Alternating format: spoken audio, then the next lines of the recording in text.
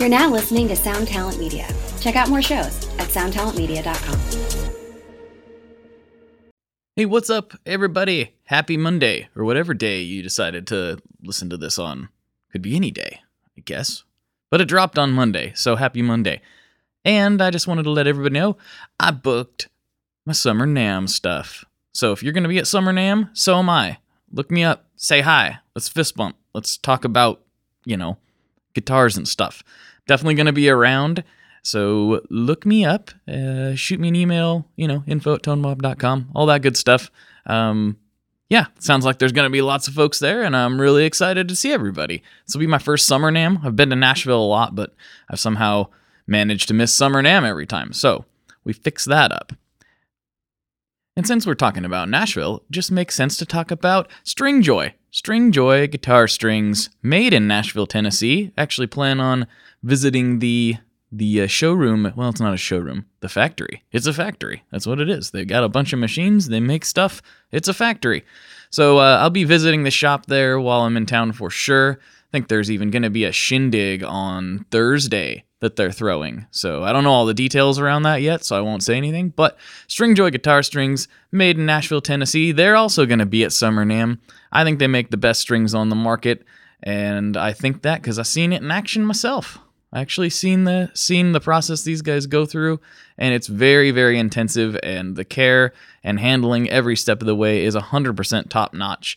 I mean, I couldn't believe the level of detail that goes into these things, but that's the way they do it over at Stringjoy, and they give 100% money back guarantee. So if you're not happy, you just email them, say, I don't like these, and then you send them back, and you get your money back. I mean, what do you got to lose? Go to stringjoy.com, check them out. They have a whole bunch of stuff that nobody else does, so slide over there and see if maybe they fit your, headless, bodiless, modern guitar. I don't know. They've got strings for everybody over there, so go to stringjoy.com. You know who else is going to be at Summer NAMM now that we're talking about it? Mr. Sean Arbo of Gun Street Wiring Shop fame. Yes, they've sponsored this episode. Gun Street Wiring Shop is where you go when you know. And you've got guitars that need a little TLC, they need the wiring upgraded. Maybe you want to do some modifications, you want to get crazy with it. You go to Gun Street Wiring Shop.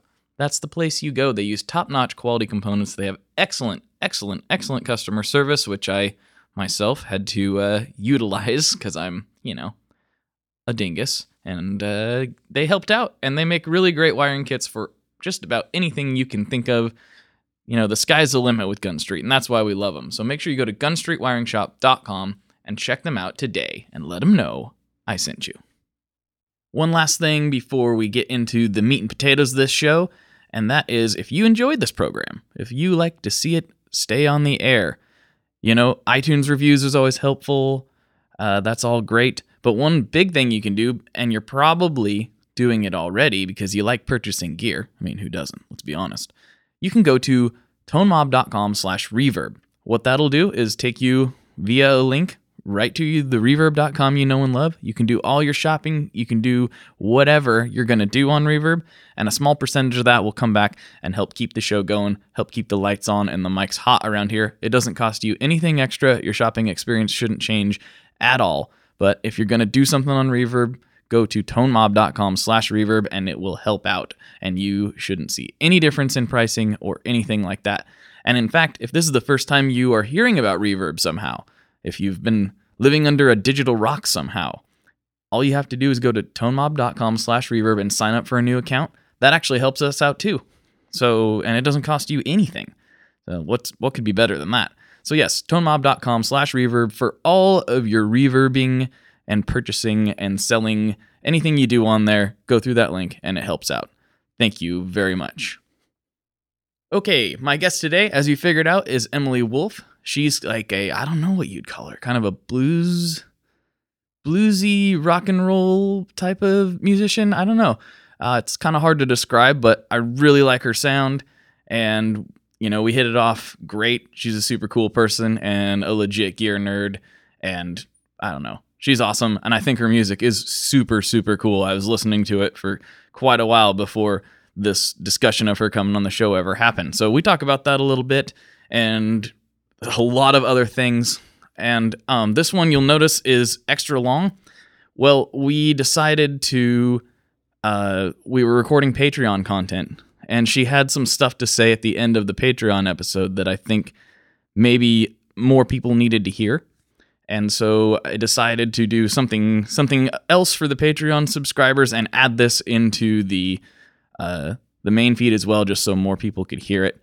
And I think you'll agree with me that it's probably just what somebody needs at that point. I don't know who that person is, but it might be exactly what somebody needs to hear. So let's put it out there for everybody to enjoy. But never fear, Patreon people.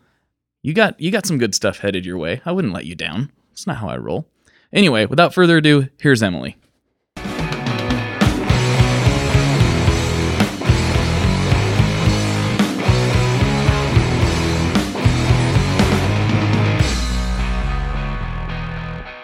Hello, everyone. Welcome back to another episode of the Tone Mob Podcast, the show about guitar tone and the people behind it. I'm your host, Blake Weiland, and with me today, I have Emily Wolfe. What's going on? Hey, how's it going? I'm Nothing so much. stoked about this. Oh my God, I'm so excited. I'm such a fan of the show. I can't believe that I'm on the other end of you talking. That is ridiculously amazing to hear, because No, it's so cool. It's only recently it feels like that's started to happen. I think I don't know who the first person was that like recently that just took me aback. Oh, it was Kurt from Converge when he came on. Wow. He was like, "Oh yeah, I know about that." I'm like, "It changed my life," but I'm not gonna freak out about it too much. A little bit though, a little bit. Oh man, you gotta freak out. No shame. Yeah, it's awesome. So let's just start where we always start. You know, what's your musical backstory? How'd you get to where you are? You touring around, making albums, doing this rock and roll thing? How did it all start? Yeah. Oh man, how far do you want to take it back? As far as you want to go. As far as I want to go? Okay. Mm-hmm. Well, maybe I mean, a little bit further than you want to go. Yeah. Okay, I'll start at the very beginning then. Okay, hopefully it doesn't get too much. Well, if it does get to be too much, just say, okay, skip these deets, and then I'll skip them. Okay. But so I started music when I was really when I was a kid. My uncle used to be in a bluegrass band, and he had all these instruments laying around, and I love the way that a guitar looked, and so I always wanted to play. And I was like 5 when my mom got me a guitar lesson, and I was super excited about it. And my guitar teacher was this older man and kind of grumpy, and I'm like a little 5-year-old girl, with like a small Stratocaster, like one of those like little minis. I think it was called a Slammer Hammer. Was my first guitar, and it's like a Strat model. I know exactly. Yes, really? Exactly what that is. Oh yeah. I've seen those. That's a Slammer Hammer. Yeah. So he tried to teach me how to read guitar music, and I still to this day have trouble reading music, but he basically told me, you're not very good at guitar. As a 5-year-old, you're not very good at guitar. Yeah. I mean, I'll show you. That's what I'm thinking. But anyway, he was like, well, maybe we should try drums. And I was like, okay. So he taught me some drums, and then my family did a little bit of moving around the country and landed in Austin. And I picked up guitar again, and then kind of just ran with that. And did a lot of air drumming in my room, and didn't have a whole lot of friends growing up. At least at the point when I had first moved, and so that's really when I started to dig in on guitar. So I was doing that, and then in mid high school, I'd say I started really writing songs, and that's when I started getting into the cassette recorders.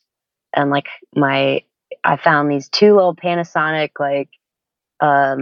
tape recorders that I started multi-tracking on together, and had this little Casio keyboard that I would lay down little drum samples on, and then Oh yeah. record on tape, and then record that tape onto another tape on the second uh, tape recorder. And it was like, it sounded horrible, but it was so much fun. It's just kind of like snowballed into what it is now. But yeah, that's like, in a nutshell, where things are. And then in college, I released an acoustic record, which was my very first record, that stemmed from uh, a brutal heartbreak, my first heartbreak. And then the whole record is about, a breakup, and it was really emotional. And then I put that record out, and it's no longer available because it's not representative of, what I want to do anymore. But ever since then, I've just kind of been putting out music. And my most recent record came out a couple months ago. So that's the story, I think. That's well, we have kind of a funny story of how this kind of came to be, because I stumbled across, you know how the internet is. You don't really know where you start. Yeah. Like Yeah. I get new people listen to the podcast sometimes. I'm like, where'd you find it? Because you try to put your stuff, as you do as an artist too. You try to put yourself everywhere in Yeah. hopes that somebody is gonna find it somewhere and think it's cool. Yeah. And then you want to know which areas are working, and then you get the infamous, I don't remember, but I really liked it, and that's all that matters. And it's like, well, Yeah. that's true. But Yeah, I totally. don't know where I first found like your first single, or like what's now your like main single, which Yeah. was it Holy Roller?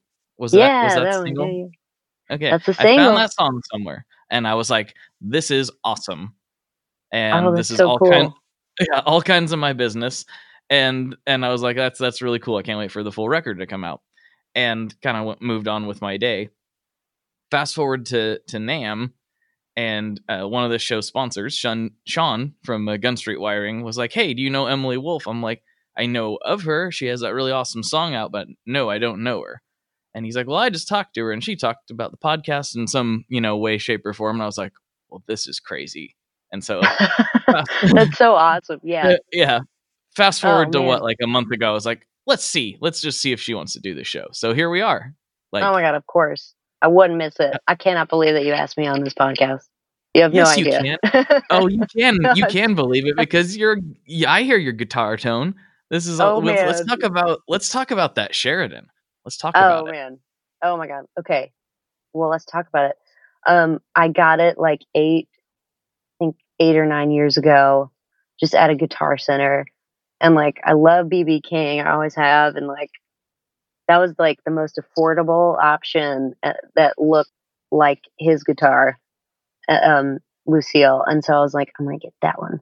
And yeah, I think it was like $400.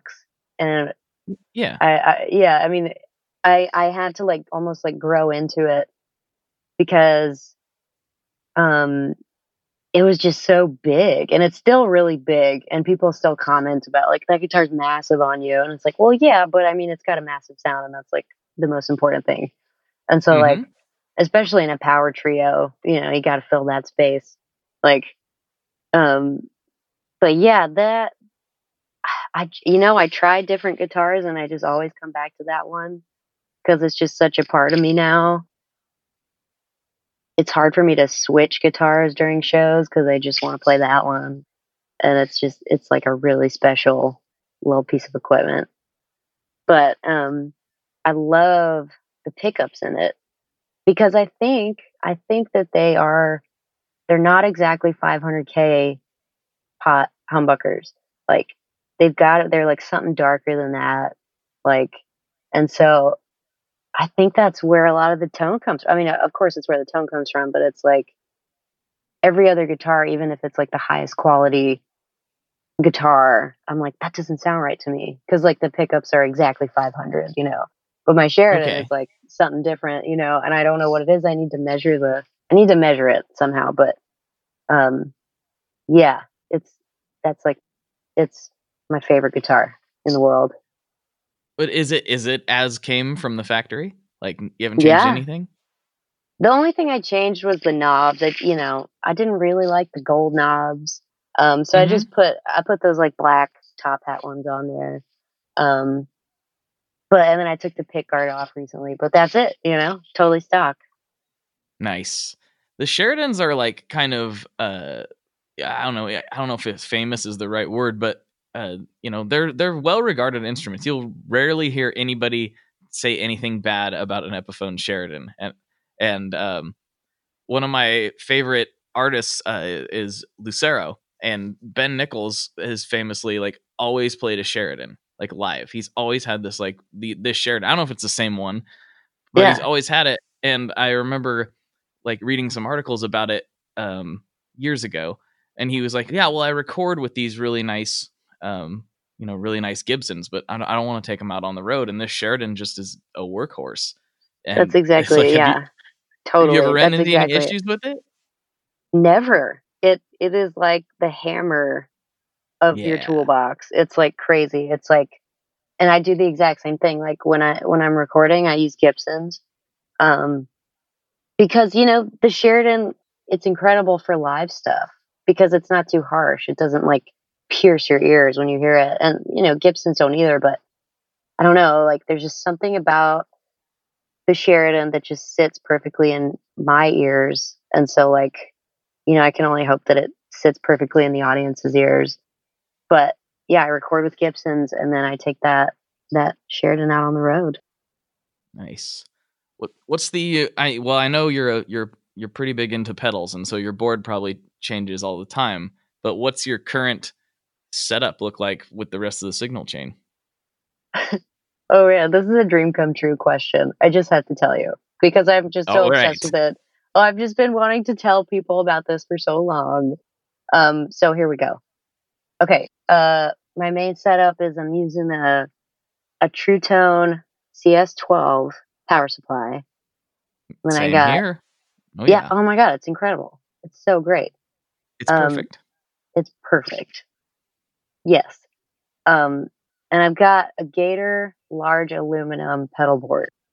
So I got that thing underneath, and then I'm using a Polytune Mini, and then I found this like really amazing analog effect switcher, and it's by a company called Flex Reaction, and it's the Compound 55 switcher, and it's like the best because there's no menus, and it's just basically like 5 different loops with dip switches on top of each loop. So it's basically like the Octa switcher.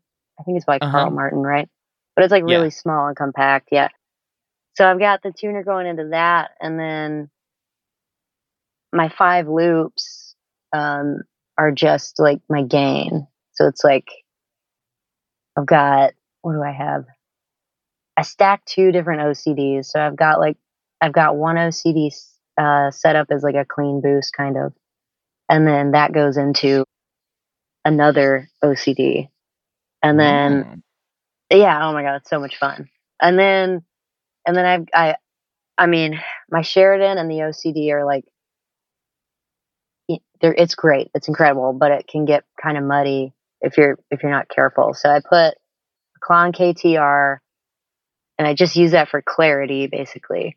So I've got that after the OCDs that are stacked, and then I've got an MXR 6 band EQ to EQ that, like take down the lows and then boost the mids. So that's basically my gain. I know I'm forgetting. And Oh do yeah, you turn that on in stages, or do you pretty much have that on all the time and play with your volume, like your picking and your volume knob, or is it, or do you stage that? I don't know if I the phrased that KTR. correctly. Yeah, Yeah, yeah, I like do think I you know what turn you mean. all that on at the same time, all and just do play with dynamics, or how do you do it? Yeah, so basically on this loop switcher, it's like I've got like 5 different settings. So on Okay. my first, yeah, it's cool. So on my first setting, it's like just the regular OCD, not stacked, and that's set up like you would a normal OCD. It's like volume at 10 o'clock, drive at 2, tone at like 1 is what I do. Right. So Okay. there's that in loop 1, the second loop is my stacked OCD. So I've got that clean boost OCD into that regular OCD. So that's the second Okay. one. Yeah. And then the third one is, I forgot to mention this, but I've been using a Earthquaker Devices Tentacle and for like an octave. So like I put that before everything. So I'll put that first. So this is loop 3 we're talking about, but it's like Tentacle, clean boost OCD, and then regular OCD. So that's like stacked. And the EQ and the KTR are always on. So that's in like every single Okay. loop. Yeah. And then the fifth one is, or the fourth one, I'm sorry, is the exact same as 4 or as 3, but with a pitchfork. So it's just like a lower octave. Oh, And cool. then, yeah, it's pretty cool. And then the last one is just a clean, just the clon and the EQ, just like in case I'm feeling sassy and want to throw in some clean tones or something. Yeah. Do But do you run any clipping on the Klon, or is it pretty much just clean boosting? man, I have basically the drive part just all the way down, and I've got the volume up, and then the tone control is like, I don't know. I have it in such a weird position that I couldn't really tell you like 1 o'clock or 2 o'clock or whatever. But Right. I basically just use the volume and the tone as like clarity. Um, and when I first got the KTR, I was like, okay, I'm going to set this up in a way that I can just have it on all the time. But I didn't realize that like that pedal is just so like unique in itself. So it's like I was using it wrong and I didn't like it at first. Um, I was using it wrong for what I was trying to do. So Okay. basically, like, it took me a while to figure out that, like, oh, I don't necessarily like the drive on the KTR in my setup. Like, I'm just going to use this as more of a master volume kind of pedal, um, which is cool because it's like, since it's always on, I can have my tone there. And if the sound person is like, can you turn your amp down? I'll just turn the KTR's volume down a little bit. Cause it's like, Oh, okay. it's the same. Yeah. Yeah. It's like the same tone, but you don't have to like compromise your amp, not opening up the way you want it to by turning the volume on the amp down. So it's like, um, yeah, there's like a couple different functions that I use it for. But so I got that switcher with those 5 loops, and then I'm running a DD500, um, which I love that delay. It can do basically anything. And Oh, then it's insane. oh my God, it's amazing.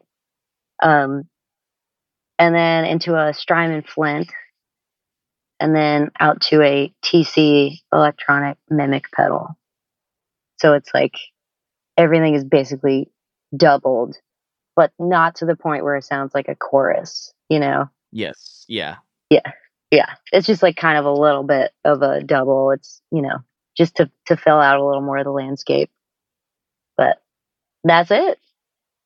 Do you run that in stereo? The mimic there at the end? I do when I'm headlining.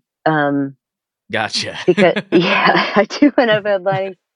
But when I'm doing support gigs, I just run it mono because, I don't want to be the support act that's like, well, here's all my amps. You know, I just, it's easier to just go up there and be like, here's my 1 amp and this is all I need. And it does make an impression. It makes an impression on the production people, like, oh, they're easy to work with. So it's like, I'm the guy like, oh, I got 2 dual showmans here that we're gonna need up on the stage ASAP. man, So let's figure see, this I out. wish I wish I could do that. One day I'll be able to do that. But yeah, Oh man. What kind of amp are you yeah, running? Or amps, I guess. yeah. So I've got my favorite amp that I have is a Fender Concert Reverb. So it's a Ooh. 410. I think they only made it for like a few years in the early 2000s, but it's a 410. Um, it's got like the smoothest mid range I've ever heard. It's amazing. Um, and then on the road, I take a 410 DeVille, because that amp, my favorite amp, is like I just don't want to mess it up, so I'm gonna keep it at home. Totally. It's like the Gibsons. Mm-hmm. But yeah, that's it. That's it, and it's a lot of fun. Yeah, I would say that's kind of the kind of rig I imagined that you would have, which is kind of funny. I didn't look Really? it up. I didn't want to cheat. Yeah, I didn't want to cheat and like try to find it somewhere. Somebody taking a picture of it like I do at concerts. Try to take Oh pictures of the yeah, pedal boards. it's Doesn't so everybody do awesome. that?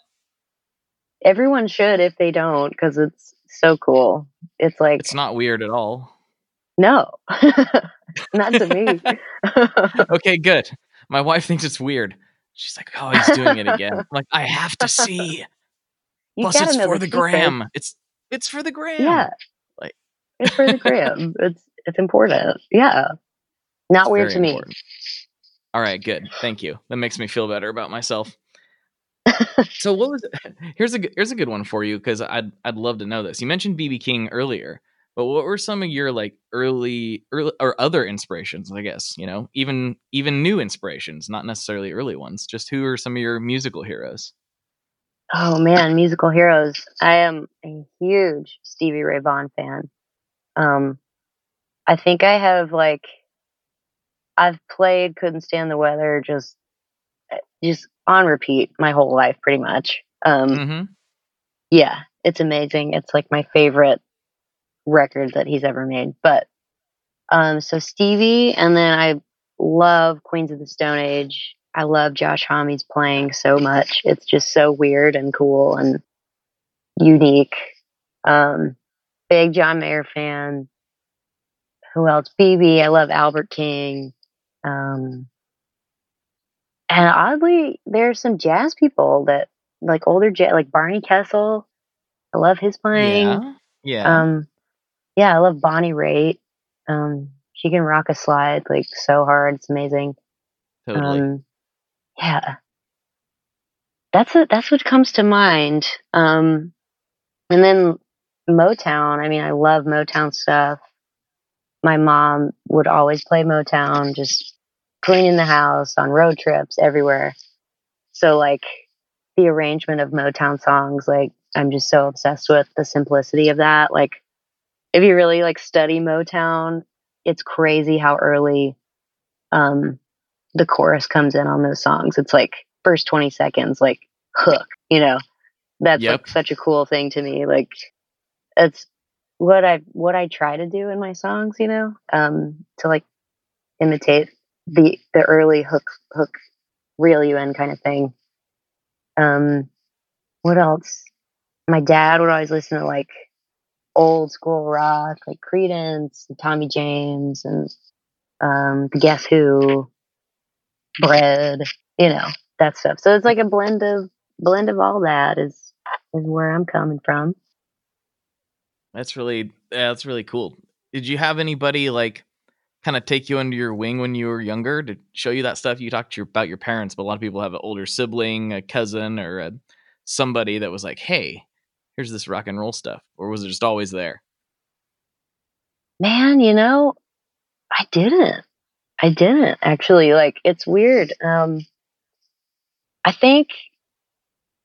Well, I mean, I grew up in church, and I'm no longer uh, religious, but when I was in church a lot, um, I played drums in like the band, and it was like the most fun I've ever had because it was like the first time that I got to play music with other people, and basically I would just watch the band and like I would run home and like try and figure out those chords, and I would just like watch. Okay, their fingers are here on the guitar. I can do that too. So I would run home and do that with my fingers, and then it's like I would Sunday after Sunday I would grab new chords from church basically, and learn all these songs, and there wasn't really a specific person who took me under their wing, but I definitely just learned from watching a bunch of different people, you know. Would you say that where like that drive is like a little bit of an obsession? I mean, Oh my god, that's yes. that's kind of weird, right? It takes us, and I relate. Like I'm not criticizing. I'm right there with you. Like wanting Yeah. to make that sound so bad. Like I heard a sound and I want to make that sound so bad. I have to figure out a way that this person can make this sound or something similar, which is a really strange thing when you break it down to say it that way, but it's what we all do. We're all It chasing really is. air- Yeah. airwaves. Oh my god, that's so cool. Yeah, it is. It's so strange how obsessive I am about that. Cuz it's like when you're playing Mario and you make it to the end of the level, you feel that like incredible satisfaction. Like it's like when you get that sound in your head and then you play it, like that's like you just stumbled on a big old pile of gold coins. It's like the coolest feeling, Oh you yeah. know. Yeah, and similarly when you hit, an open E and everything's just right. It's Yeah. like, oh, there it is.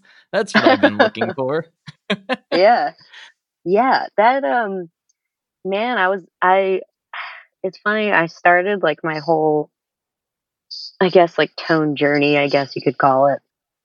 Like I think like 3 or 4 years ago is really when I started getting into like pedals and kind of becoming obsessive about my sound because like I was just really driven to find my personal sound cuz like I mean there are just so many different people like guitar players and when you hear Stevie, you know it's Stevie. When you hear Oh Jimmy, you yeah. know it's Jimmy. And I was like, man, I want that. I want people to know it's me when they hear my guitar playing. So like I just went on this like crazy like rabbit hole. Like I mean, I would just buy pedals after pedal, and then at the end of the month have to sell them all again because I had to pay my rent. Um, but like I tried so many different pedals, and when I when I found the OCD, it was like, oh my god, like I have found the sound that's in my head. And it's so crazy to think about gear and how gear affects just like it affects everything. It's like in terms of music, like um it's like the people who make pedals and amps, like other people don't understand. Like these are the people who are allowing artists to create, you know? It's like when I heard that sound in my head and then I played the OCD, I was like, oh my God, it's coming to life, you know? So it's like I just feel like I owe so much to the people who make gear that it's kind of crazy. I think that's why I enjoyed NAMM so much. So like I agree with that. And I don't know if we maybe because we have such an abundance of it, it feels like to some people it's just a sort of a secondary thought. But even the fact that like, well, actually you're a good example. The fact that you could go to wherever you bought that guitar and spend $400 and start making a career out of it. Yeah. That's pretty impressive, Epiphone / Gibson Group.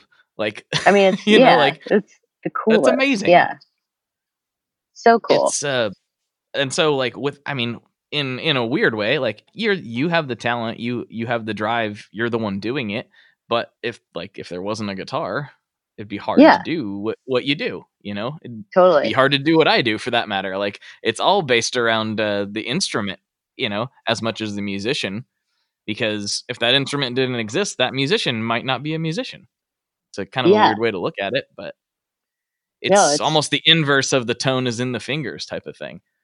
Well, if there was no totally. guitar, there would be no tone. So I don't know if it's in the Yeah. fingers totally. Yeah, totally. And it's funny like there's certain like gear that you use like well I got a pretty funny story, but I was on the road a couple of years ago and my band and I stumbled into this bar in New York City called The Bitter End. And there was this band playing and there was no one in the bar but the bartender and the band. And we walked in and it was like free live music.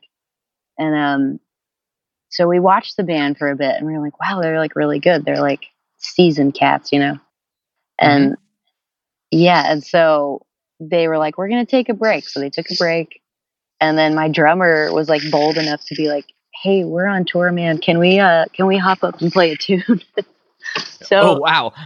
yeah, they were like, cool, man. Yeah, whatever, go for it. And so we used their gear, and it sounded completely different. Like, it was so crazy. Like, I was using a Strat and like a Boss, like one of those like uh effect switchers that has everything built in, and like a line 6 amp.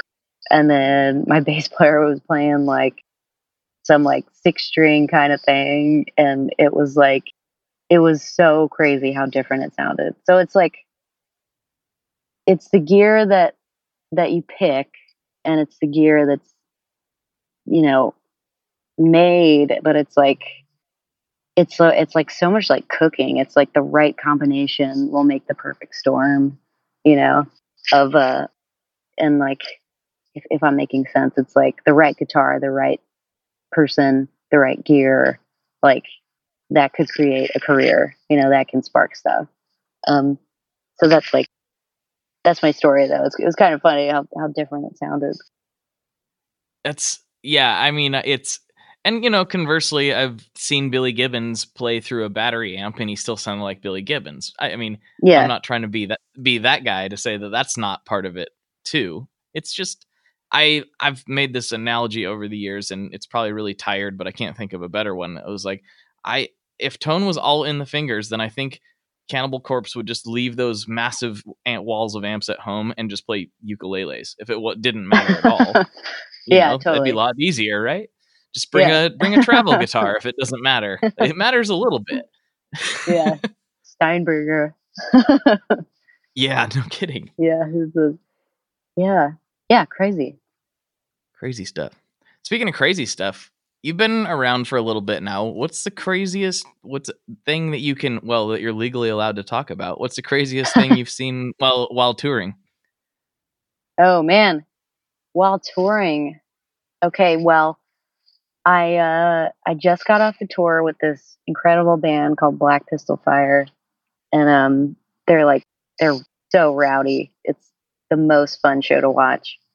But I went on a support run with them, and I think it was like the coolest thing. But so there was one night in Detroit when the lead singer Kevin, it was like during their set, and he's notorious for crowd surfing and just like being insane during their performances. So like we were watching him, and then he was playing, and then he crowd surfed a little, and then he made it to the back of the venue where the bar was, and he stood on top of the bar with his guitar, and he was still playing.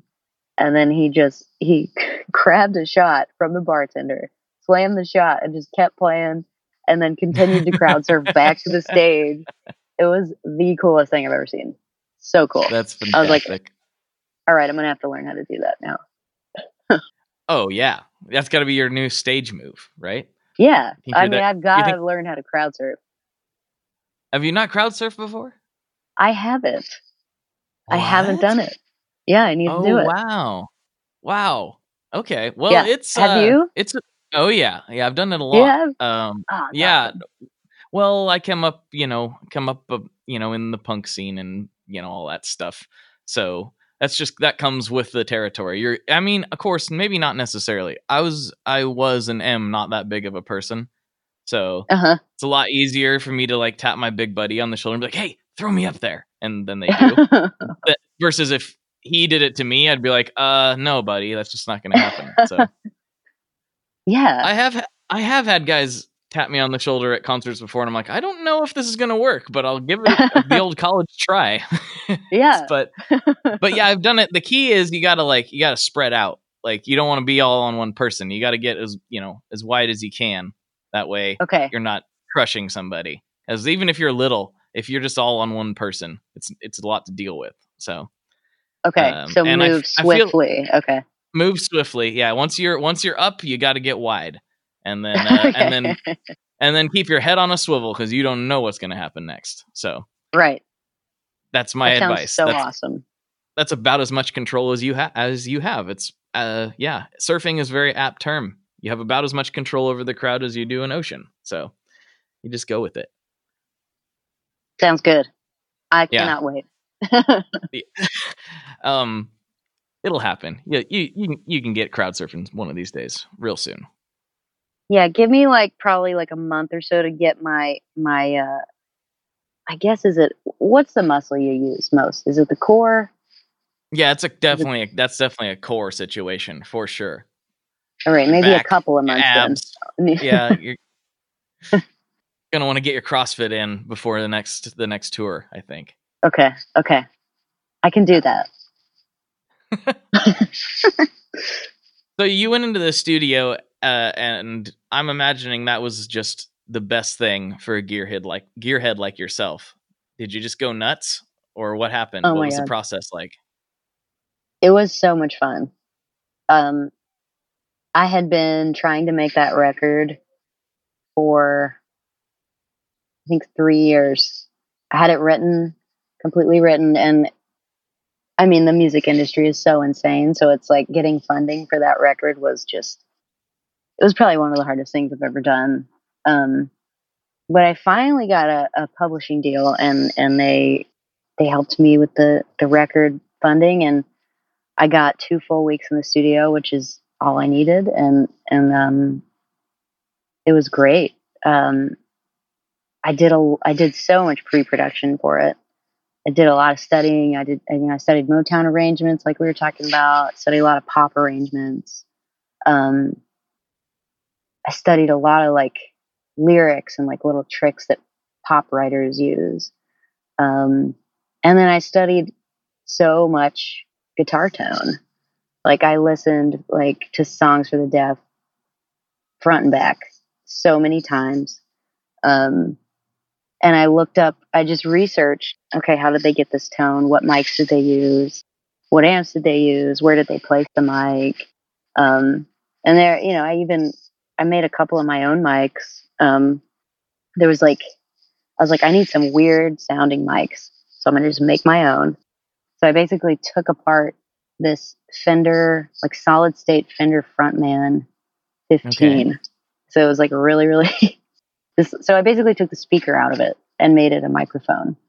And it was very low end, just kind of unusable.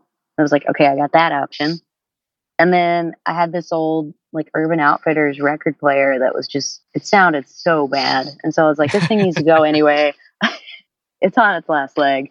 So I took the speakers out of that, the really small rectangular speakers, and I made 2 microphones out of those speakers. And those actually ended up underneath the drum kit, the whole record. So they're this really kind of crunchy, super small sounding mics. So they were underneath the drums the whole time. And my producer and engineer. Hold on real quick. I got to know. Yeah. Where were they under the drums roughly? Were they both in the same position, or where were they? Because I'm wondering if one of my theories is right now. So it was near the kick. It was if you're sitting at the drum kit, it was to the right of the kick and in between the floor tom, and kind of under the cymbal. Okay. Yeah. I thought there was one by the kick, because I was like, there's something to this drum that I'm not, it's like a reverb, but it's not a reverb. I'm like, There's a little something to this drum hit that I couldn't figure out what it was. That has to be it's gotta be that. It's gotta be. Cause Ben Tanner, who produced and engineered the record, he's amazing. He's the best guy. But, he was he usually uses those bullet harmonica mics underneath drums. And I was like, can we try this? I just want to try this. I know I made it. It's probably not going to sound good, but I want to try it anyway. And he's like, yeah, let's do it. And we ended up using it the whole record. And it's blended into every track. That's so cool. That's so weird. I wasn't even going to ask you about the drums, but I remember picking that up. I was just like, what what is that? That is something. And I'm like, "Oh, okay, I don't know. It sounds good. I don't know what it is. Yeah, it's That is kind of hilarious. crazy. Okay, Yeah. I interrupted you though. I'm sorry. Keep going. No, no. I forgot what we were talking about. I'm Oh, we're sorry. I talking have about kind the of recording process. So yeah, you're yeah. making microphones, Oh yeah, I and was making then mics. Yeah, yes, and studying and making mics. That's where we were going. You were studying and making mics. studying, making mics. Yeah, and I basically raided my closet of. I mean, I'm sure you know this game, but I hoard basically everything that I've ever had gear wise. Oh, oh yes, Yeah, oh yes, yeah, yes. yeah. So I took my two Panasonic multi-track little recorders that I mentioned earlier. I still have them. Yes. Yes, Yeah, that's fantastic. I've got a grab Tascam laying those. around here somewhere. This is awesome. Oh man, yeah. Um, and then I had my Casio that I had since I was little. Um, and that thing's crazy too. It's like it's so old, and it's even advertised like now with MIDI. It's like right when like MIDI was like really cool, and like really just kind of getting its feet. But it's like now with MIDI is like an advertising point for it. But um, yeah, so I used that, and then there was also this little thing that my mom got me when I was first starting to write, um, and it's the Boss. No, the Roland BR 600, I think is what it's called, and it's like a little digital multi-tracker, but there's like built-in sounds, and so much of the guitar came from that actually, like the layered parts. So like the basis of the guitar tones were definitely like blasting amps, with different kinds of amps. So like I had like an AC30 that was just like about to just blow up, and then my concert reverb also about to blow up because of how loud they were, and then like a couple of other really really just low budget amps that I was given by like friends because they were like, we don't want this anymore, do you want it? But yeah, I had like a couple of little Fender solid states and those two amps, and so like I had those were like the core tone, and then on top of that, like I needed some like shimmery stuff, and like basically like trying to fill the entire EQ spectrum with within the range of the guitar. So like I had the amps, and then I had that BR 600. Like a lot of the weirdo, like I guess ethereal noises in the track are from that. Um, and then I also had this massive like experimental pedal board that I built alongside my other pedal board that I use for live stuff. But the um the big one had like everything on it. It's like even stuff that I didn't like, like pedals that I have that I'm like, why did I buy this?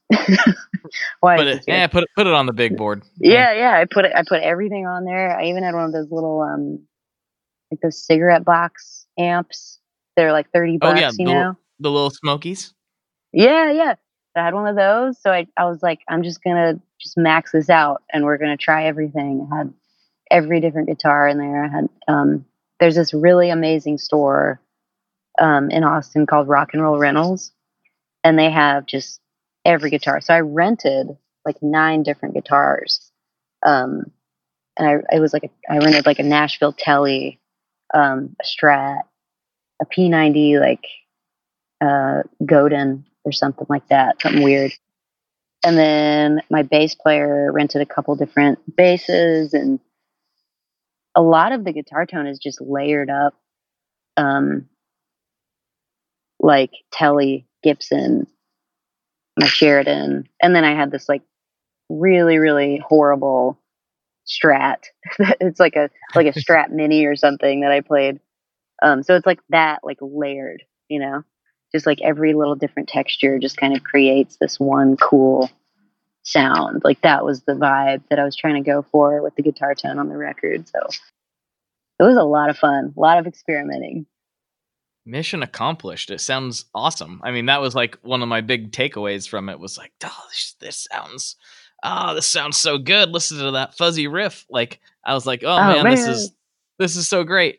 But the way you were describing that process, it was, even though we do totally different things musically, but that was very similar to the process when we were recording guitars.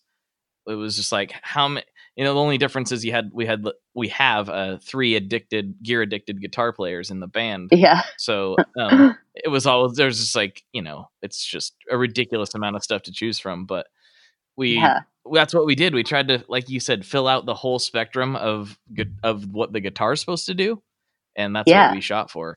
And it was very much the same process as what you were talking about. It's like, where's this little amp going to go? Let's put it in this frequency range.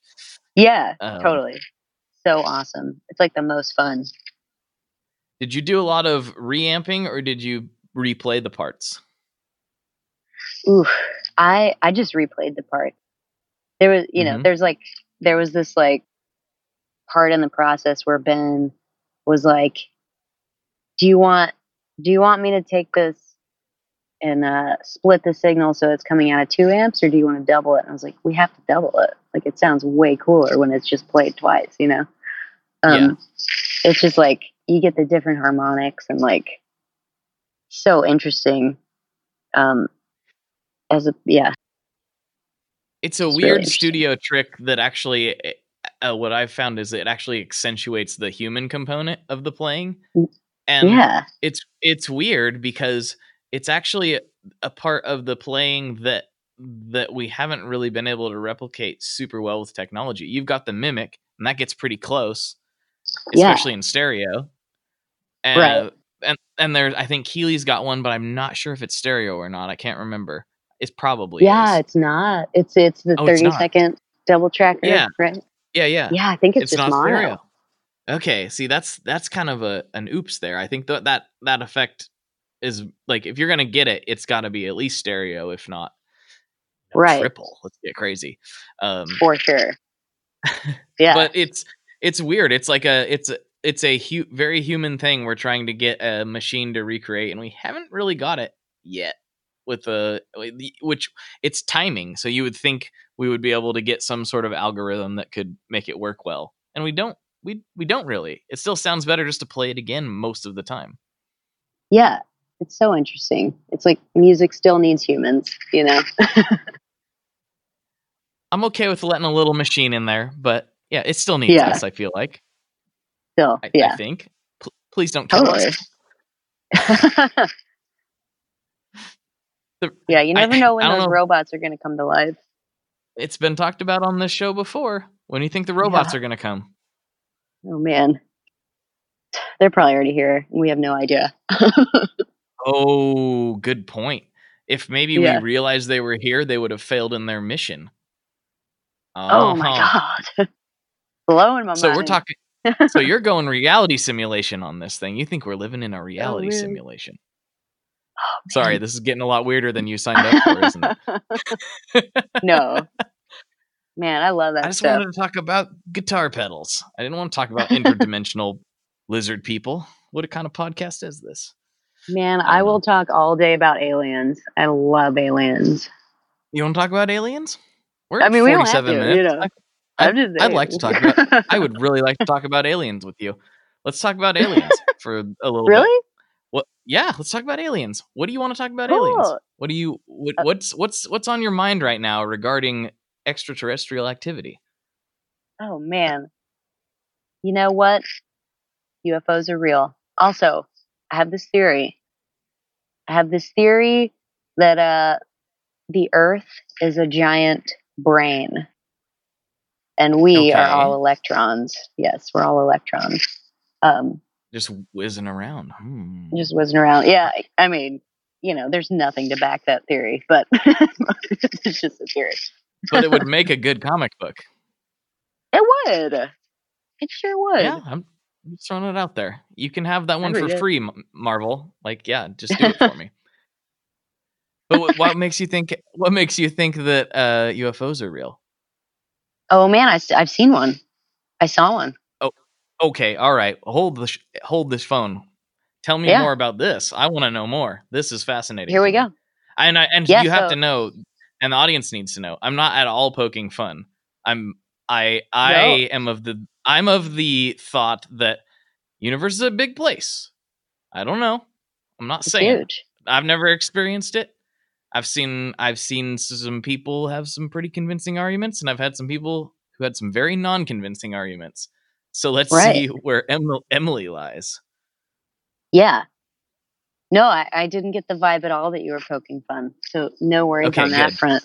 Yeah, not at all. Okay. But okay, so I was in college and I was going over to a friend's house and I was driving and there's this part of Austin that was like it has no light and it was like kind of an underdeveloped part of Austin. Um and so I was driving and I saw this light in the sky that just looked super different. And so I followed it, like I was following it on the road. And I came to this cul-de-sac and I stopped and then the light stopped and then it started coming towards me and I was like, oh my God. And so I like zoomed the other way because I was so scared. And then I got to my friend's house and I told her, I was like, oh my God, I think I just saw a UFO. And she was like, no way. Like, that's not true. And we went outside and we were just kind of like looking in the sky. And this thing, I swear to you, made zero noise. It was dead silent. And it just slowly like gravitated past us, like very low. And I never saw it Like again. like how low would you guess? 100 feet? You know, I'm not very good at feet stuff, but but Well, it was was it a really football low, field? Like a football field or so? way lower than that. It was Okay. probably like somebody like the roof of a house. That's how low it Oh. was. Oh. Yeah, and Oh, then that's low. it like, and I've never felt weirder in my life than I did looking at that thing because it was so What sh- close. what It was shape a did it look like? What? triangle. It was a Okay. triangle, and it had three red like lights on all the tips of the triangle, and that was it. And So was I it a mean, it white could have light? been a military. It was red, Like a white so light? there were red No. lights, and then And then redder tip. sorry. Wait, I'm getting confused. I'm trying to picture your triangle. So we got a like a white light triangle with red tips. Is that right, or did I miss something? No. Okay, so it was a triangle, Uh huh. and on the top of the triangle, and then the 3 points of the triangle, Okay. there were red circular lights, like small, and Oh, then I or got you. yeah, Okay, yeah, gotcha. yeah. And then in the center, there was this like white kind of light that was bigger. Okay, okay. Yeah, I'm picturing it now. I'm picturing it now. Okay. it was crazy. And it could have been some kind of military thing, but I would like to believe that it was a UFO. I mean, as the little girl meme says, why not both? You know, I mean, Yeah, it could be both. I mean, government's up to a lot of shenanigans. We know that for an undeniable fact. We know the we universe is do. a big place. We know that for a fact. Well, I'm not ruling anything out. I'm just saying, just putting it out there. I believe you. I believe you saw something crazy. That means a lot to me. You've not given me any reason not to believe you. You're saying all I the mean, right there are tone people who, things. You know? I mean, people are like, I don't believe that. I just don't believe it. And even I have Googled the image, and other people have seen this image. So, like, I'm one of those people who saw it. Oh, now you're making me worried. I don't know if I want to walk outside because the time I came in, it was light outside, and this studio has no windows. I'm sure you've experienced this before. And then you Oh, walk yeah. out back outside, and it's dark, and it kind of trips you out for a minute. I'm Yeah. probably gonna see this triangle UFO thing now. Now maybe I'm just gonna live in the studio. Not sure I'm prepared to see something like that. I hope you see it because it truly was like really cool, but also very scary. It was like such an adrenaline rush. Did you get a vibe off of it? Like any kind of vibe? Like, ooh, Yes. this is a bit threatening, or what? Yeah. Yeah. I got a danger vibe. Like I was like, Ooh. you need to get away. It Oh was really, man, really scary. I was But I hoping it wanted was a more. friendly vibe. This is freaking me out a little bit. I'm not gonna lie. It's dark outside. I'm all by myself out in this room. Could be aliens outside. All They're right. good. We're getting close. We're getting close to the end. I don't want to leave people freaked out. What we needed people to do is, you got a tour coming up. Where are Yeah. people gonna? Where are you gonna go? Tell people where you're going. Yeah. So I'm going to a bunch of different places. I'm going to Little Rock. Starts on July 17th. And then I'm heading to Nashville for Summer NAMM. And I'll be in Atlanta, um, Lexington, Kentucky, Newport, Kentucky, Sheboygan, Minneapolis, Evanston, Illinois. And then I go back to Austin for a bit. And then a couple days later, I go on out to LA for the Bluesapalooza Fest. And then I hit Sacramento and San Francisco and then LA. And then that's the little run for July and August. That's a big run. That's a lot. So everybody, Yeah. if you heard a date close to you, go check it out. Do it. Seriously, you won't regret it. Do it. Come on by. It'll be a lot of Come on out. fun. All right. This is we're getting close to the last couple questions, and I would probably be in bad trouble if I didn't ask you what your favorite boss pedal was. My favorite boss pedal is the Super Shifter, without a Oh, doubt. good call. Good call. The Super PS5. Shifter. Yes. Yes, it is so cool. Wacky. I've noticed people are way quicker on the draw with that question than I had thought that they would be. Most people are like, boom, they know their favorite boss pedal like immediately, which is kind of awesome. I don't know what That it is. awesome. Like, it's very little thinking on that one. This one, however, know what's coming. Yeah. What kind of pizza do you like? Oh man, I like all kinds of pizza. You know what? As far as chains, I'm a Domino's girl. Okay. I'll give you that. As far as local pizza in Austin, Hoboken Pie, and then let's see, and then I just really love all pizza. It's like my favorite food. Do you thin crust it, thick crust? Or do you just not care? It's just like, it's pizza. Get in my belly. Oh man, it depends on how the stomach's feeling. But normally, even if my stomach is feeling bad, I'll eat whatever is there. If it's thick crust and I feel horrible, I'm gonna eat it. Anyway, because it's pizza and it's the best. Because it's pizza. It's a crime not to. Yeah, I think it really is. That's how I feel about it. What's your favorite type of pizza? Oh, see, yeah, I get that a lot. And I kind of go between two like main styles. I love a good New York slice. I really, really came to love New York pizza after going there a few times. And that I crave all the time. But I also am fortunate to live by some really good like Italian style wood-fired places. Like kind of New Haven-ish. Yeah, so we got a really good one that's really close. That I just love, and I've been mixing it up there a little bit lately. I've been getting their sopressata with hot chilies instead of their multicarne, which is their multiple meat one. So hot chilies and the wood-fired pizza it's a really nice combo. So that's where I'm at right now. That sounds so good. I'm gonna get some after this. Okay. You probably should. I mean, treat yourself. This has been a real treat. I've really, really enjoyed this. Thank you so much for hanging out and nerding out and all this stuff. This has been just amazing. Oh my God, likewise. It's been so much fun. I can't believe after all the episodes I've listened to that I am on one. Wow, so cool. This is phenomenal. Well, you said you're going to be at Summer NAMM. I haven't booked it yet, but I am definitely planning on it. So hopefully we can fist bump, Oh my God. Yeah, and get some pizza. All right. Sounds good. Sounds like a plan. Yeah. All right. Do you have any last thing you'd like to tell anybody before we sign off here? Man, just keep on playing. I like it. Is that okay? That works. That works. Keep That's a on great thing to playing. keep on Keep playing, on, people. keep on pizza. Keep on pizza and pedaling and fuzzing and all that good stuff. Yeah, It's what makes life worth living.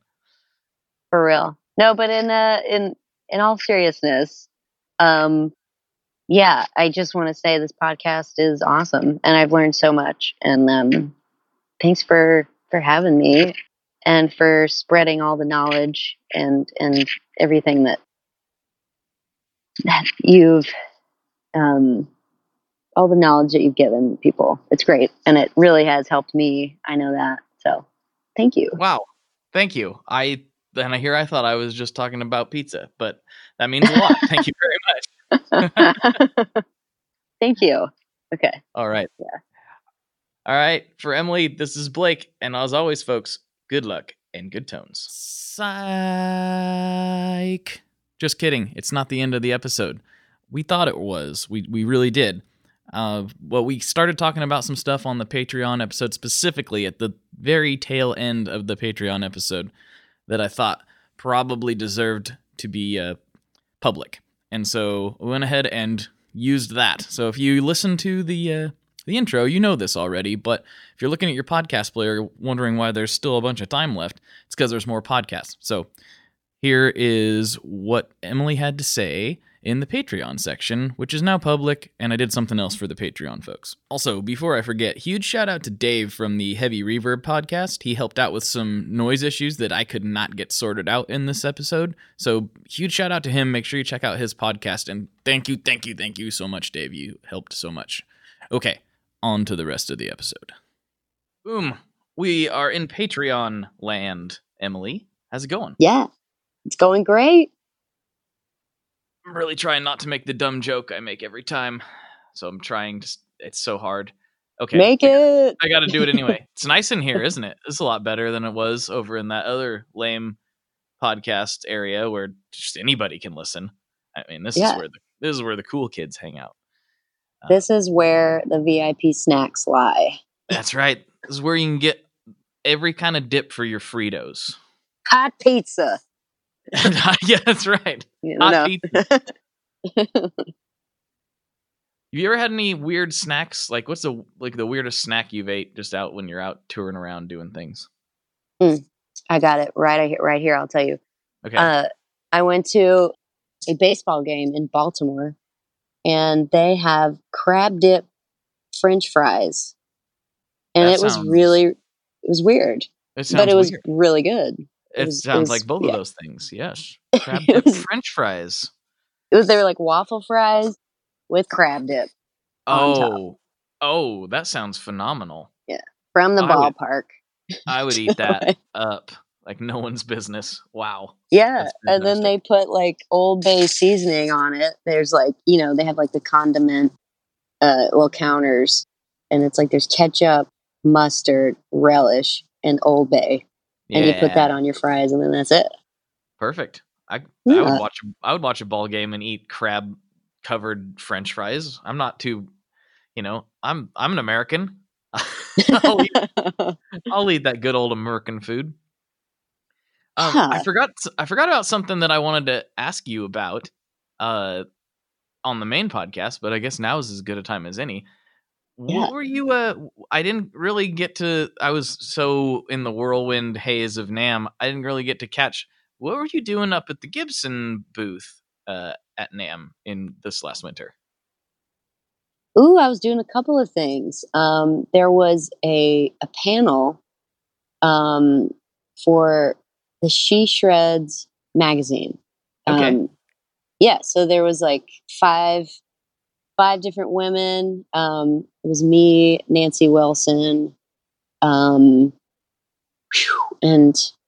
man, I unfortunately forgot their names, but there were 3 other women, and they were great. And it was just a panel of guitar playing ladies, and we were talking about guitar and tones and a bunch of other stuff and the music industry as a whole. And Nancy Wilson had some really cool stuff to say. Yeah, I think one of the coolest things that I heard her say was that I never thought of a guitar this way, but she was like, when you're playing a guitar, you're holding a weapon.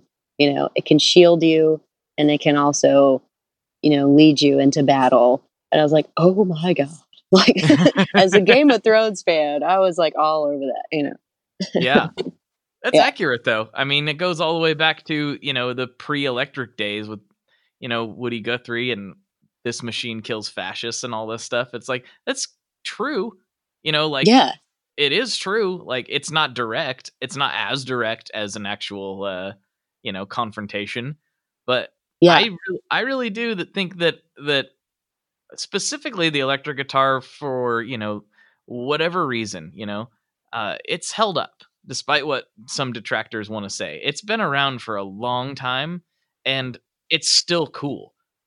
Like, Yeah. it's still cool. Like, it's so cool that rappers have to pick it up and try to figure it out. Like, Right. Yeah. it's a cool thing to do, to play the electric guitar. Of course, people like me make it extra nerdy, but it's still cool in a lot of ways. And I think that a lot of artists have successfully used it to, point out societal ills and drive their message forward, whatever that might be. So she's 100% right in saying that. Yeah. Totally. So cool. It was super cool to listen to her talk. And yeah, so there was the panel, and then I just did a performance a little later that day. Oh, awesome. Same day. Yeah, it was a lot of fun. Performing at the Gibson booth, that's got to be kind of trippy, right? It was pretty great. Yeah. I would have freaked out if it was me. Of course, I wouldn't. I'm not good enough, so I would never be given that opportunity. But it's okay. That's not true. That's for people like you. That's what that's for. Yes. But I'll be honest. I wanted to bring you back to talk about music and stuff, but I also would like to talk a little bit more aliens, and I hope everyone's okay with that. I'm absolutely okay with that. I know I am. Yes. Yes. Let's talk. All right. So I got really into the aliens. I got way less into it when I was older, but when I was a teenager and like a youth, I guess, I was pretty into it. I was really into the Foo Fighters, both the band and the roots of where that name comes from, and researching all this old stuff. I didn't get so far into where I actually like super believed things, but I was hyper interested on the surface level. So I'd like to know, like, what's your history with the extraterrestrial stuff, beyond your sighting that you shared with us. Yeah, man, I think I just have always wanted to see an alien. Like, it's one of my biggest hopes for myself is just to see what an alien looks like. Like, do they look like us? Like, what do they look like, And then, I'm just so obsessed with aliens. And I watch Ancient Aliens all the time on History Channel, Conspiracy Files, the whole 9 yards. I've got this little patch on my jacket that I wear at every show that says "I want to leave," and it's of someone being abducted, and it's I want to be abducted so bad, because I just want to see what it's like, where this world is not the only thing I have to choose from, if that makes sense. You know what I mean? That sounds kind of weird, but it's when you go into a store, you have a certain, when you go into a clothing store, you have a certain selection of things. And it's well, if I could make something, I could have an entirely new selection of stuff. I don't know if this is making sense at all, but it's this is the world as it is. This is what it is. What else is there? I see. I feel like you feel like maybe Earth is like your local convenience store. It's got everything you need, but it's not necessarily what you want. And so you're looking for the Whole Foods. Yeah. Is that accurate? That is exactly what I'm saying. Yeah. I get it. I love Earth, I'm a big fan, but I would love to see what other options there are. Do you think we could handle it?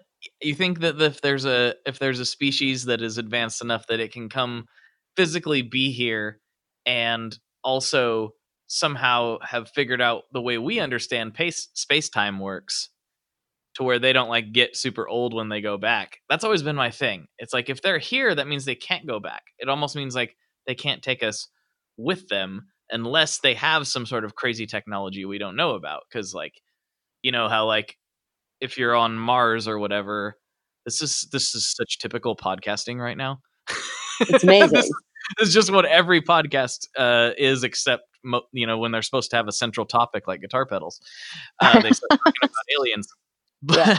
but like, I always thought like, yeah, I think on Mars you would like age way faster, and then if you like were there for a couple days and you came back to Earth, I'm getting my math all wrong. I don't know which planet this happens on, but you come back to Earth and you're all old because you were on Mars too long. I don't know if that's real, but it kind of makes sense. I don't know. Wow. You know what? That is a cool theory. It's like maybe that's why they try not to visit us, because they would be stuck in our realm. Like they'd be like no longer, they couldn't access their intelligence that they have in other worlds. Yeah. Well, I think that by the unless time is relative, like what Einstein talks about all the time, then like he still talks about it because he's alive. No. He's still doing it. Shut Wait up. Wait a minute, Blake. You've got some bigger problems if Einstein's still talking. But I don't know. I get nerdy about stuff once in a while, and I'm like, maybe they're real, maybe they're out there. I don't know. But you've seen some crazy stuff. Could have been government, but could have been an alien. I don't know. Man, if it was an alien, I would just like, God, it's just so amazing. Like, I think, okay, so you asked earlier, like, could we handle it? Yeah. I think that it would just be like the most like adrenaline fueled experience that we would die. Like, and that's what I'm looking for. So, That's a little like, cause I mean, it's like in the most, like the least like dark way. It's like, I'm not trying to die, but I'm trying to be that hyped up. You know what I mean? I think that's like why I love playing music live, because it's just such a rush. Like I love that rush, Oh man, I think then maybe this it shows off a difference of personality. I've only played live a handful of times because I'm just like I don't really get nervous. Like I could public speak all day. That would be no problem. I don't really mind even singing, but like for some reason playing guitar in front of people, I'm like, I don't mind pre-recorded. I can do that just fine. But like, man, playing live, I turn into a different person. It's a weird thing. My fingers don't work. I don't know. Really? Yeah, or at least I Wow. feel like they don't. I don't think it's as bad as I make it sound in my head, but it feels really bad in the moment sometimes. Oh man, yeah, that's definitely a difference in us. But Yeah. you know what? I respect it. I don't know. It's been so long since I've done it. Maybe that's the biggest problem. I'm just like, I don't want anyone to hear me play unless I've recorded it first and approved it, and then people can listen to it. not a minute before. I don't know. You know what? There are similarities in that though with you and I. Like I am terrified of someone listening to me practice. Oh Like yeah. I have to have the thing perfected if I'm going to go on stage. Like I think that's where it is. Like I can't just go up there without being completely prepared for anything that could go wrong. Because it's like, I don't know. Maybe that's where the adrenaline comes from. It's like something could go wrong, but I'll be prepared. But yeah. I know this. The next time you have a technical failure, as long as it isn't a microphone, you got to tell your alien story. Oh, yes, that's a great idea. Well, I just did Mike Herrera's podcast here not too long ago from MXPX, and on it he was talking about like his podcasting side kicked in one night because they had a major failure with one of the amps, And so he's like, well, we're not going to be done like fixing this for several minutes, like for a while. And people are going to Yeah. get irritated. So he just grabbed the mic and just started talking. And I feel like that's a great thing, that if you have someone in your band that can pull that off, you should, like, that should be your MO for technical failures. If you got a member Oh, that can yeah. just kind of go, that you should just grab the microphone. Just, all right, listen, we got a little bit of a problem, but in the meantime, I'm gonna tell you a story. Yeah. I Totally. mean, that's way more interesting than just watching guys fumble around on stage. So tell the alien story next time. Yeah. You know what? There was when I first started playing live, like I was back in college, and there was this battle of the bands that I was like determined to win. And like I was like, I'm gonna win this thing. This is like gonna like really be like the starting line to my career. This battle of the bands. Yeah. So I entered this battle of the bands, and I practiced and I practiced, and I got this little band together, and I had a couple of songs, and we got 2 songs per band. So like, it was my turn to go up, and I got up there, and just nothing worked, and I was like, oh no, like, but luckily, when I was 18 and 19, a lot of people don't know this, but I used to do stand-up comedy. That was like my What? first kind of, that was like my first like experience with the stage. Because I just like, I don't know. I mean, I just love the stage, and I don't know. I like making people laugh and stuff. So like, I tried it out, and I pulled that out during the technical failure, and Nice. and I ended up winning Battle of the Bands, and even with that, so it's like, yes, if you can tell some stories, and do a little comedy, win the audience over during that trying time, yes, you can win Battle of the Bands. Pro tip from Emily Wolfe. Look at that. That's fantastic. Yeah. So okay, now we got to take a couple steps back, because as scared as I am to play unperfected things in front of people, I should have like maybe prefaced it. Like, if I'm practiced up, I'm okay. But like Yeah. sometimes we're like, hey, just sit in with us. I'm like, oh boy, no way. That's not gonna happen. Yeah. But like, the only thing I can think of that would be probably harder from a performing standpoint would be stand-up comedy. I mean, Oh my God. Yeah. that sounds so brutal. So brutal. I couldn't do it. I've tried it one time at a friend's birthday parties. We were all roasting each other, and I tried it, Yeah. and I am, again, these are all my friends, and I don't get nervous in front of crowds, and I was just like, I have to make them laugh. Can't Yeah. imagine what that'd be like in front of strangers. Is it as bad as I'm thinking? Yeah. I mean, it's Okay. horrible. I mean, the thing is, it's like, it's one of those things that's so incredibly addicting when it does go right, that it's like, when people are laughing like so hard at something that you wrote because you want them to laugh at it, it's like, that's another little tidbit of like the feeling of when you find that perfect guitar tone that you've been looking for. It's like that little, oh my God, I finished this Mario level. Like, it's such a cool feeling. But the return on investment for comedy emotionally is very low. It's like that's why I quit, because like I mean, there was this other competition called Funniest Person in Austin contest that I did, and I got in, like, there was like 200 something people who went in it and did it, and I got to like the top 15. And I was Wow. like, man, maybe I could, I was like, maybe I could do this, maybe I could actually try and pursue this for a career. But I mean, so I had that one little glimmer of hope. And then every single little gig after that was just downhill hard. And so I was like, no, I'm going to stick with music. This is not for me. Just bombing, just night after night. Oh my God. Yeah. Oh yeah. How, I mean, when I'm playing music, even if there's 2 people in the crowd, I can still escape into my music and it's not bad, you know? But Right. with comedy, it's so dependent on the audience that it's like there's no escape. If you're bombing, you're just head first into it, you know?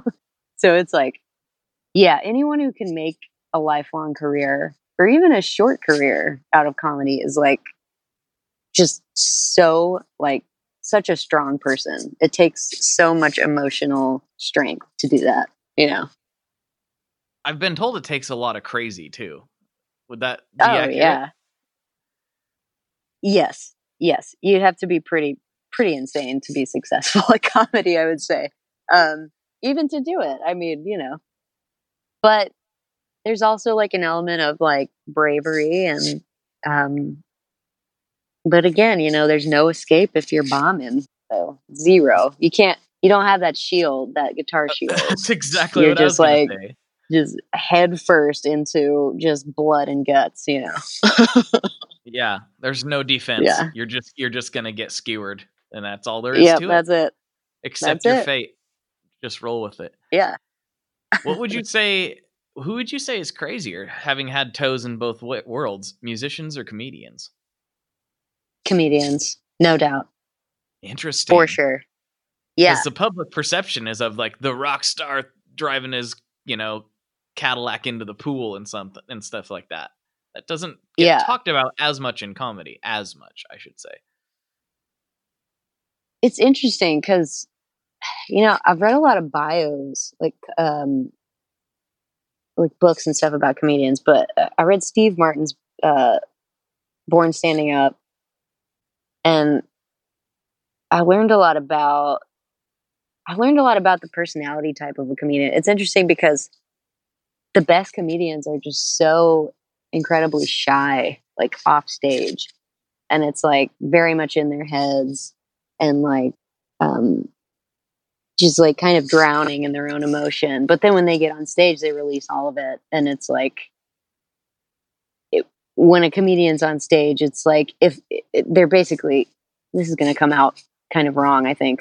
Hopefully not, but it's like they're seeking the approval of others, you know, just like everybody else on stage. It's like you're Of seeking course. approval, and like the best, you know, musicians are ones who are just doing it for themselves and you know don't really care at all what the audience thinks, but to me at least. But yeah, uh, it's crazy how different the stage persona of a comedian can be from the daily life of a comedian, you know, the daily just everyday personality.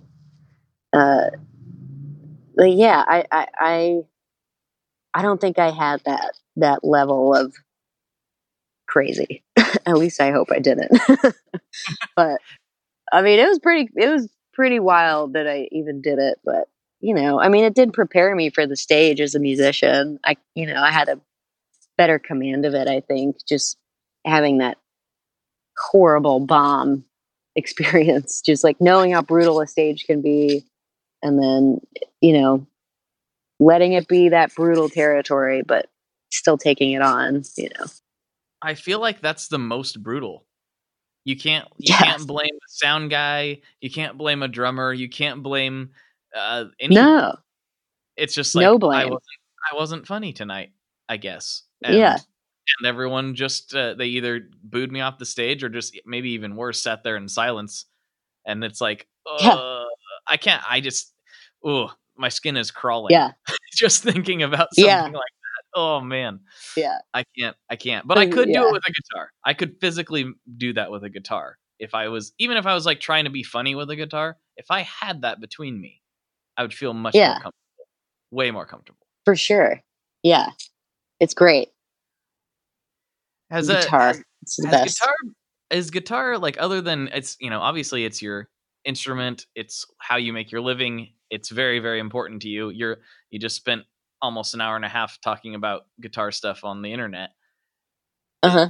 find it very I still even though I'm surrounded with it all day every day, sometimes it's still the thing I need to wind down. Like it's still very much a therapeutic exercise for me to play, even though it's become kind of my whole world. Is that Yeah. the same for you? Do you still have that same kind of zen when you get in the groove? Oh my gosh, absolutely. I mean, it's almost like, well, okay, so when I'm playing live and I'm on stage, it's just such an escape from reality that it's like I don't have to worry about anything. I don't like have to worry um about anything other than those six strings and the pedals and how I sound, and that's like that's the coolest escape for me. Um and that's like my release, really, is my, cuz like, the 45 minutes that I do get to be on stage, like I feel like my whole life is like leading up to those little pockets of time. It's like, because I kind of internalize my emotions pretty deep, and then I just let them out on stage, and I think that's why I love doing it so much, because I get to release everything. So Yeah. it's very therapeutic. And then winding down too, like if I'm anxious, yeah, I just pick up a guitar and um I mean, it used to be substances is what I used to pick up, but now I pick up guitar, and I've been sober for, let's see, 4 years and a few months. Oh, Yeah, wow. it's been, yeah, yeah. Congratulations. That's amazing. Thanks. Yeah, I mean, it's like I think that's also a reason why I love gear so much, is because it's my cross addiction. Like um, Ah, it yeah, it's that, and it's like, okay, if I put all my focus into this, then I can have something to obsess over, and it's healthy. I mean, it's nerdy, but it's healthy. So you know, it's healthy. That's eh, right. Did you hear that, honey? It's healthy.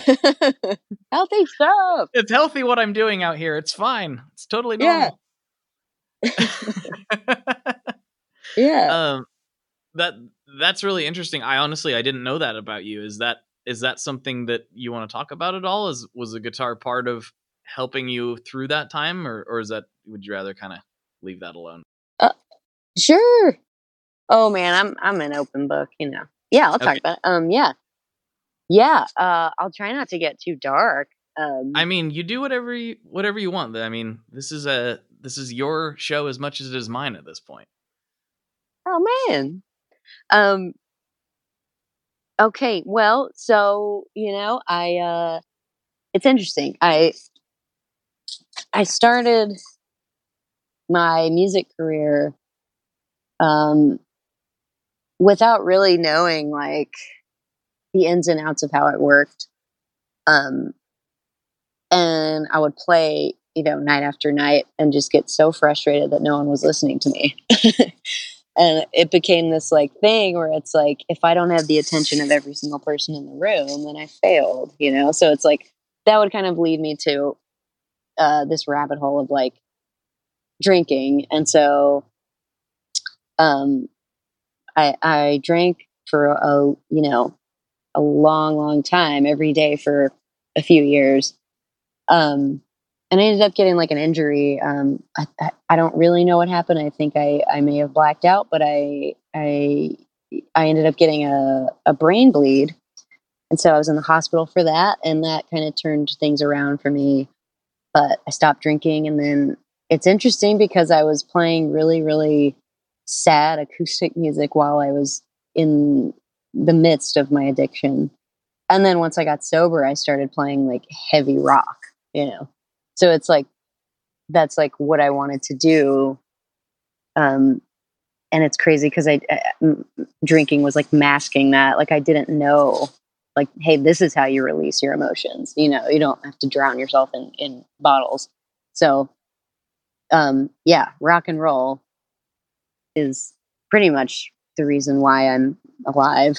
And a lot of people say rock and roll saved my life, but it really did. I mean, it's that's the guitar has saved me in more ways than one. But that's the story in a nutshell. But yeah, That's really powerful that it can have, that big of an impact. It's and it's awesome to hear that that's something you were able to use to come out of that period. yeah, I mean, and I think it's useful for others that if they're hearing this right now and maybe going through something similar, that maybe they need to look at their. I'm sure there's not any non-guitarists listening this deep into this podcast, but so I'm Yeah. saying maybe you need to look at it. Not only is this thing you enjoy, maybe it's something you need to replace what you're doing right now. I'm just speaking to anybody that might be in a similar spot. Sometimes they need to hear a story like yours. I think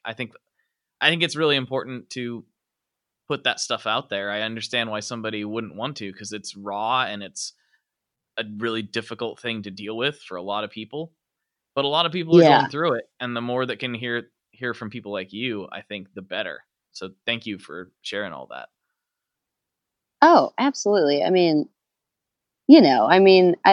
I think everybody goes through these kinds of things for a reason. And if I were to keep it to myself, I feel like I'd be doing a disservice to people who might need to hear stuff like that. And um, yeah, I mean, the music business is just, it's so bizarre and so taxing, like emotionally and spiritually. And there's so much that goes into, like, you know, there's a lot of rejection that musicians have to face at a certain level, and it's like it can get really, really, really just bad. I mean, it really affected me emotionally for a while, and then I just started playing, and I was like, oh, this is how I can release my emotions. Just find my sound, and once I find my sound, I'll be able to really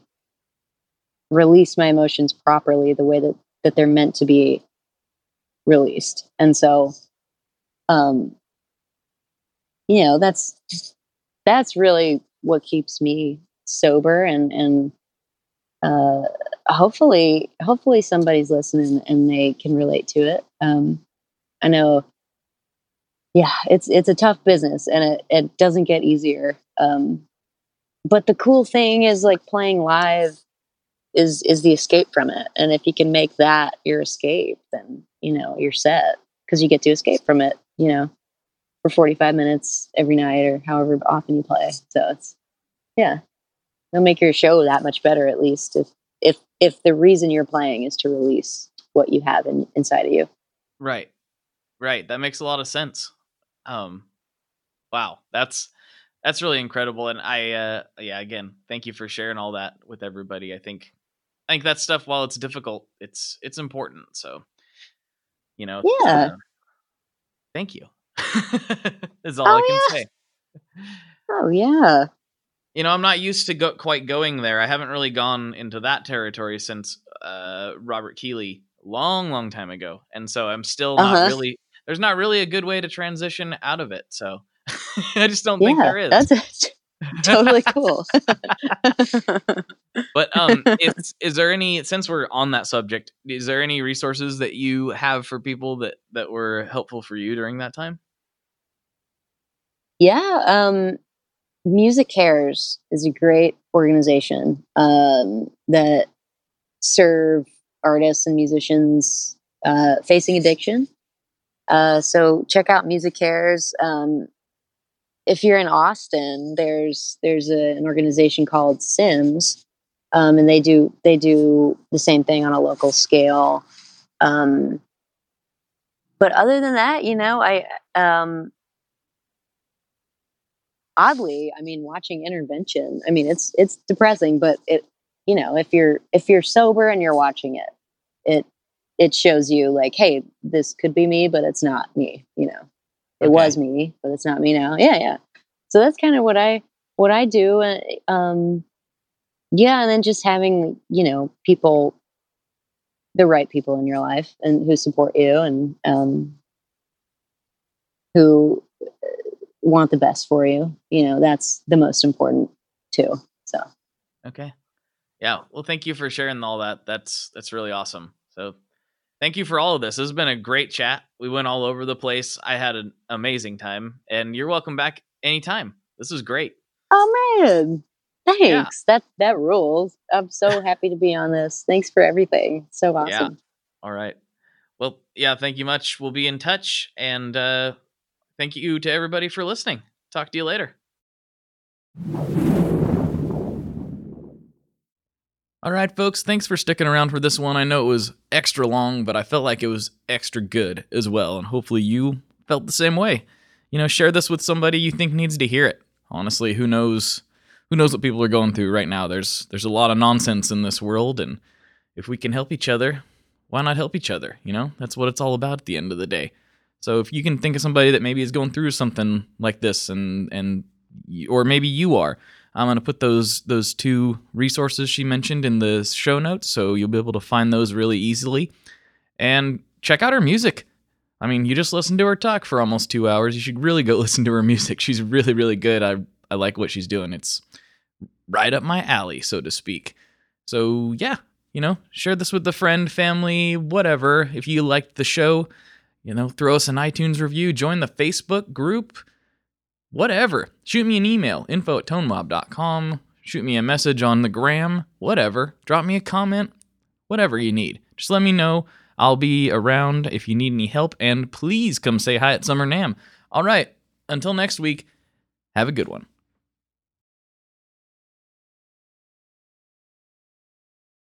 One last thing before we totally sign off here, I just want to remind you that if you do any shopping at Stringjoy, that's Stringjoy guitar strings made in Nashville, that will help me out as well. As I've said for years, I'm heavily involved in that company, and I really do think they're making the best products on the market. So if you would like to try custom strings, go to tonemob.com/stringjoy and check them out today. I seriously love what the team down there is doing. I help them out with all kinds of things, and by you supporting them, you are also supporting me as well. And hey, you need some strings, so why not get some custom strings just for your guitar and playing style? Again, the link for that is tonemob.com/stringjoy, and that will take you right to their website, and you can do all your shopping through there, and that will help everyone involved out. So thank you very much. Talk to you next time. We are brought to you by the wonderful folks at Gun Street Wiring Shop. Yes, Gun Street Wiring Shop. I've talked about them before. I used to say based out of Bend, Oregon, but guess what? Sean moved to my neck of the woods. Sean's in Portland. Sean is awesome and has helped me with a bunch of stuff lately. And if you have wiring needs for your guitar, he can help you too. If you want to get weird with it, he can get weird. If you just need to spruce things up a little bit, there's your guy. He takes all the guesswork out of doing your guitar wiring, and he makes it simple, and his customer service is top-notch, and I can't say enough good things about Gun Street as a company. I really respect Sean and what he's all about, and the product is top-notch. I've got 3 different guitars that now have Gun Street harnesses in them, and I could not be happier. So go to gunstreetwiringshop.com and check them out.